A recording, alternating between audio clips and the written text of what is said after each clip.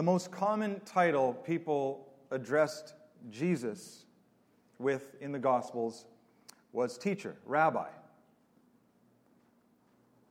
So it's no surprise that one of the primary leadership gifts that Christ gives the church is the gift of teaching. So what is the spiritual gift of teaching? Well, Alan Hirsch describes the teacher gift this way. Teachers understand and explain. They are communicators of God's truth and wisdom.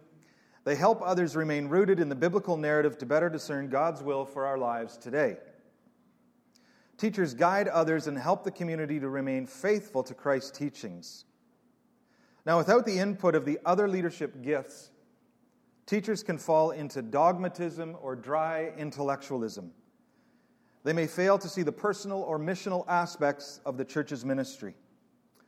So that's Hirsch's summary of the teaching gift. J.R. Woodward calls teachers light givers. And he says their primary concern is that the community inhabits the sacred text. I like that. He continues, teachers create a learning environment. Teachers don't create lessons or messages. They create learning environments where people immerse themselves in Scripture in order to be formed by them. That's powerful teaching. So the teaching gift doesn't mean standing in front of crowds of people and giving a lecture. That's not necessarily how the teaching gift is activated and implemented in the church. In fact, the two primary ways teaching occurs in congregations is in one-on-one mentoring relationships and in small groups.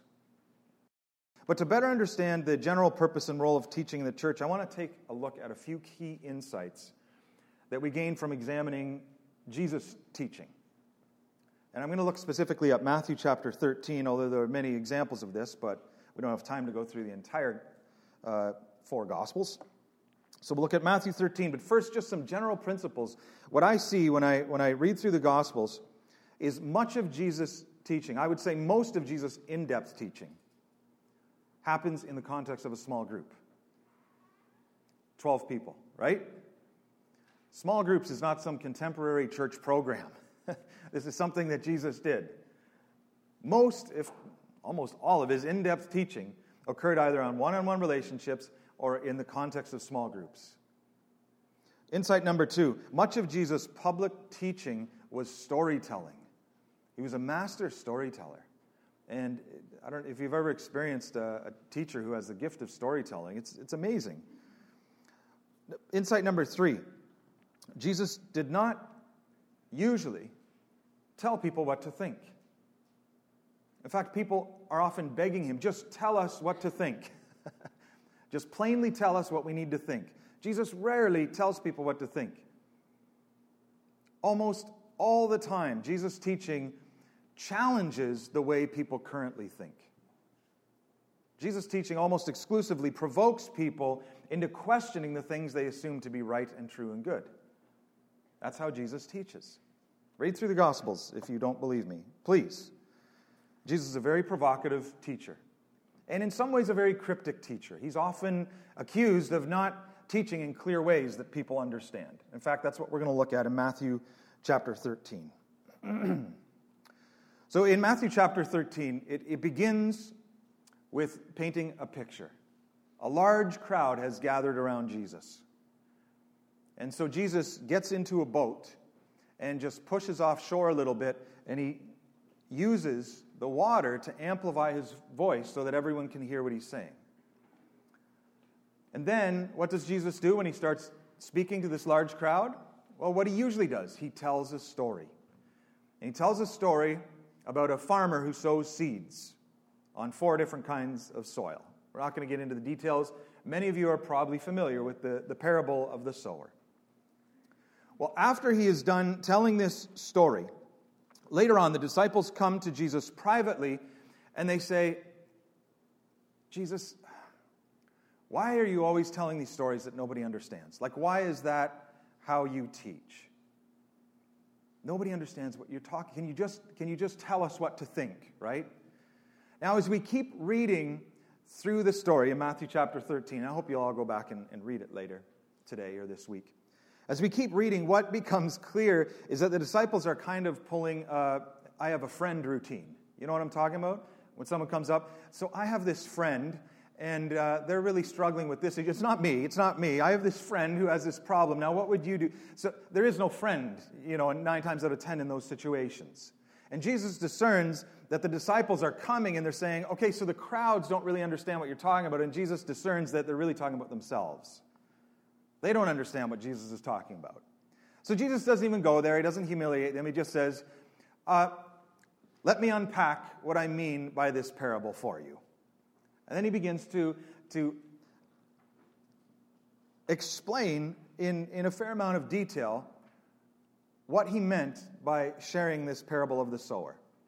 And the gist of it, although there's many layers to the meaning of most Jesus parables, one of the layers of meaning is this. Jesus is talking about spiritual understanding. In Matthew 13, almost all of it is about spiritual understanding, or a great deal of it. And Jesus says to truly understand spiritual truth, the seed must be planted in your inner being. And that seed must take root in your inner being, and it must grow, and it must eventually bear fruit. Spiritual understanding that doesn't take root and grow and bear fruit isn't authentic spiritual understanding. The fruit that is born in our lives because of our spiritual understanding is external manifestation that other people can see. In fact, the fruit are things that benefit and bless other people. We become trees and people are like, oh, boy, that's a delicious fruit. We become a benefit and a blessing to other people when we are fruitful. Now, here's the thing. In order for spiritual understanding to bear fruit, there has to be some kind of shift, some kind of change. Something new has to happen in us. Spiritual growth always bears fruit. It always manifests in our external lives somehow. What I find interesting is a great deal of church teaching focuses on staying the same. A great deal of church teaching will affirm what we already know. Or it will celebrate what we already understand. A tremendous amount of church teaching just focuses on that. And it can be quite ego-building. Hey, you get it. You're on the right team. You understand truth. Yay! Good for you. That's not how Jesus teaches. Like ever. Spiritual teaching always comes with a call to change, a call to repentance, a call to something new, a call to action. In fact, spiritual understanding that is only something we intellectually comprehend but does not take root in our lives and does not have some kind of external manifestation in the real world, tangible manifestation. It's not true spiritual understanding, Jesus is saying. So true spiritual teaching leads to understanding, and true understanding leads to action. And this is where James takes this to a whole nother level. James continues this principle. This is James, the brother of Jesus. He really got it. And in James, what does he say? Faith without works is dead. I mean, James is one of those blunt teachers, right? You say you have spiritual understanding, but it doesn't result in works. Dead. It's nothing. In James chapter 1, verse 22, be doers of the word, not hearers only. Doesn't matter if you listen, oh yeah, that sounds great. No, that makes a lot of sense. And then you do nothing about it. James says, you're deceiving yourselves. You're deceiving yourselves. If you come to church week after week and you hear a message of God and you do nothing about it, you're deceiving yourself if you think you're actually following the way of Jesus. If you do your devotions every morning or once a week and the Spirit of God communicates or nudges you to take action in some way and you do nothing, you're deceiving yourself. You're not actually following the way of Jesus. This is what James is saying here. And if you continue down that path of God continuing to reveal and communicate things to you and you do nothing about them, you become the kind of people Jesus talks about in Matthew 13.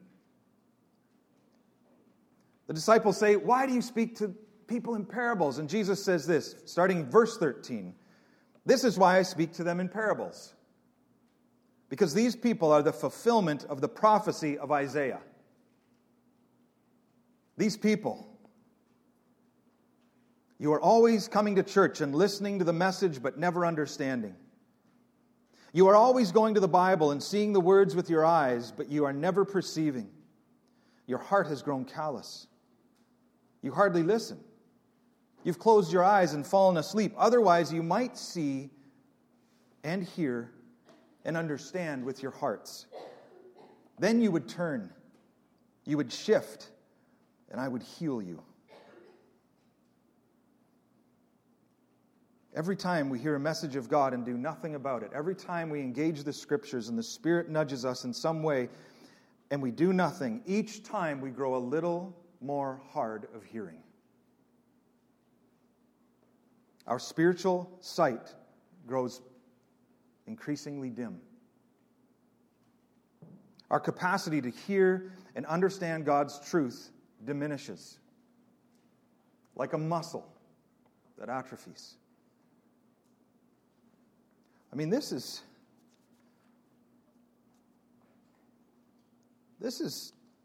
church stuff. Churches are dead for a reason, and this is key. Listen to what else Jesus says to his disciples in Matthew 13. Spiritual understanding, insight into the secrets of the kingdom of heaven has been given to you. But it's not being given to these others. Whoever has will be given more, and they will have an abundance. Whoever does not have, even what they do have will be taken from them. That's such an interesting phrase, and it's often, I hear people kind of chalk it up to the rich get richer, the poor get poorer. That's not the context at all, though. In fact, that's not the intention of what Jesus is saying. In fact, the logic is really difficult to understand in the second part of that teaching. Those who have nothing, even what they do have will be taken away. Even what they do have. They have nothing, but even what they do have will be taken away. What's going on? When I went to school in math, if Johnny has 0 apples, you cannot take 2 apples away from Johnny. So what is Jesus talking about here? Those who have will be given even more. What's the context? Jesus is talking about spiritual understanding, spiritual insight. Now remember, Jesus is saying spiritual understanding is not some intellectual comprehension of an idea. Spiritual understanding is a truth that has taken root in our beings and is made manifest in our lives in some tangible way. That's spiritual understanding. And people who have spiritual understanding, more will be given to them. People who have heard the message, yet it has not taken root in their lives and is not made manifest in some tangible way, even what they do have will be taken away from them. What is that? Their capacity to receive spiritual understanding. Even that will be taken from them. I mean, that explains a lot to me. That explains how people can go to church their whole lives and seem to have very little spiritual understanding. Doesn't that explain it? People who have memorized the Bible, yet you hear the things they say. And I'm not going to start talking about major celebrity pastors or anything like that, but you hear the things that come out of their face and you wonder, how is it that you read the Bible clearly, because half of what you say is quoting Scripture, yet it feels like you have 0 spiritual understanding at all. And in those moments, I always try and check myself. Maybe I'm just in a very judgmental space right now. And that's often true. I mean, I have an ego like everybody else, but there are some times when you just have to shake your head. How is it that this person has immersed themselves in Scripture, yet seems to have 0 compassion, love, grace?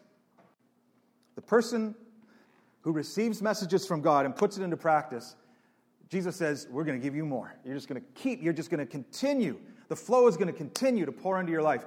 Those of you who receive messages of God, don't put it into action, the flow ceases. You see, God says through the prophet Isaiah so many interesting things. One of the things is, my word will not go out from me and return to me void. My message will not go out from me into your life and return to me empty. It will accomplish the purpose through which it was intended. When God speaks into your life and it doesn't produce the results that God intends, God will not be mocked. God isn't like, oh, okay, well, I'll just give you a new insight. No! You're cut off from the flow of spiritual insight and understanding until you apply what God has revealed to you. Now, I've discerned that there's a natural rhythm in the physical universe. There's a natural rhythm in the spiritual universe. Dormancy is required. There are seasons where you just need to, Sabbath. That God embeds that in the very beginning of the rhythm of life in relationship with God. There are times to rest. No action, no understanding, nothing. Just rest. Just be. But most of the time when my riverbed becomes dry and empty of spiritual understanding and insight, most of the time it's because God has revealed something to me and I have not applied it in my life. And God will not reveal something new and fresh to me until I go back and put that into practice. I'm convinced of that. I could be wrong. I'm wrong about so many things, but I'm fairly convinced of that spiritual principle. The only way to reopen that flow of divine insight and wisdom and understanding into your life is to go back, figure out what was it that God revealed to me that I'm not putting into practice. Be doers of the word, not just hearers of the word. For anyone who hears the message but does not carry it out and apply it is like a person who looks in the mirror and after observing herself goes away and immediately forgets what she looks like. That's fascinating to me. James is comparing insight and wisdom and understanding of God's message to a mirror. A true moment of enlightenment is when we see who we really are. You see your true self. You see that who you are is in Christ. Who you truly are is the image of God. Who you really are is that dynamic, that part of you, that aspect of you that is one with the Spirit. And in that moment of God communicating to you, whether through a message or through a book or through reading Scripture or a prayer, whatever, there's many, many ways that the Spirit of God communicates to you. But in that moment, you get a glimpse of who you really are. There's always a call to action. There's always a call to live out. How does Ephesians 4 start? Live worthy of the calling. Live in a manner worthy of the calling. So there's our true identity, but we still have to fulfill, walk, live out our calling. So we have these moments where we catch a glimpse of who we really are, and then if we don't put into practice our true identity, it's like we walk away and we forget what we saw in the mirror. We forget who we truly are. James continues, but the one who looks intently into the perfect law of freedom, it's all about freedom, and continues to do so, not being a forgetful hearer, but an effective doer, that person will be blessed in what they do. So when you catch these moments, whether it's spending time in Scripture or a podcast, whatever it is, and you catch this moment of spiritual insight coming into your life, you need to continue to reflect on that. You need to stay with that. Not just sort of, oh, that was great. What a profound insight, and then forget about it and leave. You need to stay with that for days, for weeks, until it takes root in your being and starts to manifest in your life in practical ways. When you do that, you live in freedom. That's a good thing. And you will be blessed in what you do. This isn't about guilting and shaming and beating you over the head. God's moments of speaking into your life are always an invitation to something better. Always an invitation to something better. Primarily freedom. Freedom, God's freedom is always better than whatever it is we are caught up in. So what does this have to do with our teachers here? Well, true spiritual teachers are not communicators of information. They are facilitators of transformation. They know that information without application is entertainment. Let's talk about how we identify our teachers. How do you know if you or someone you love might be a teacher? Well, you might be a teacher if you are drawn to the Bible to understand and apply biblical truth, and you desire to help other people understand biblical truth.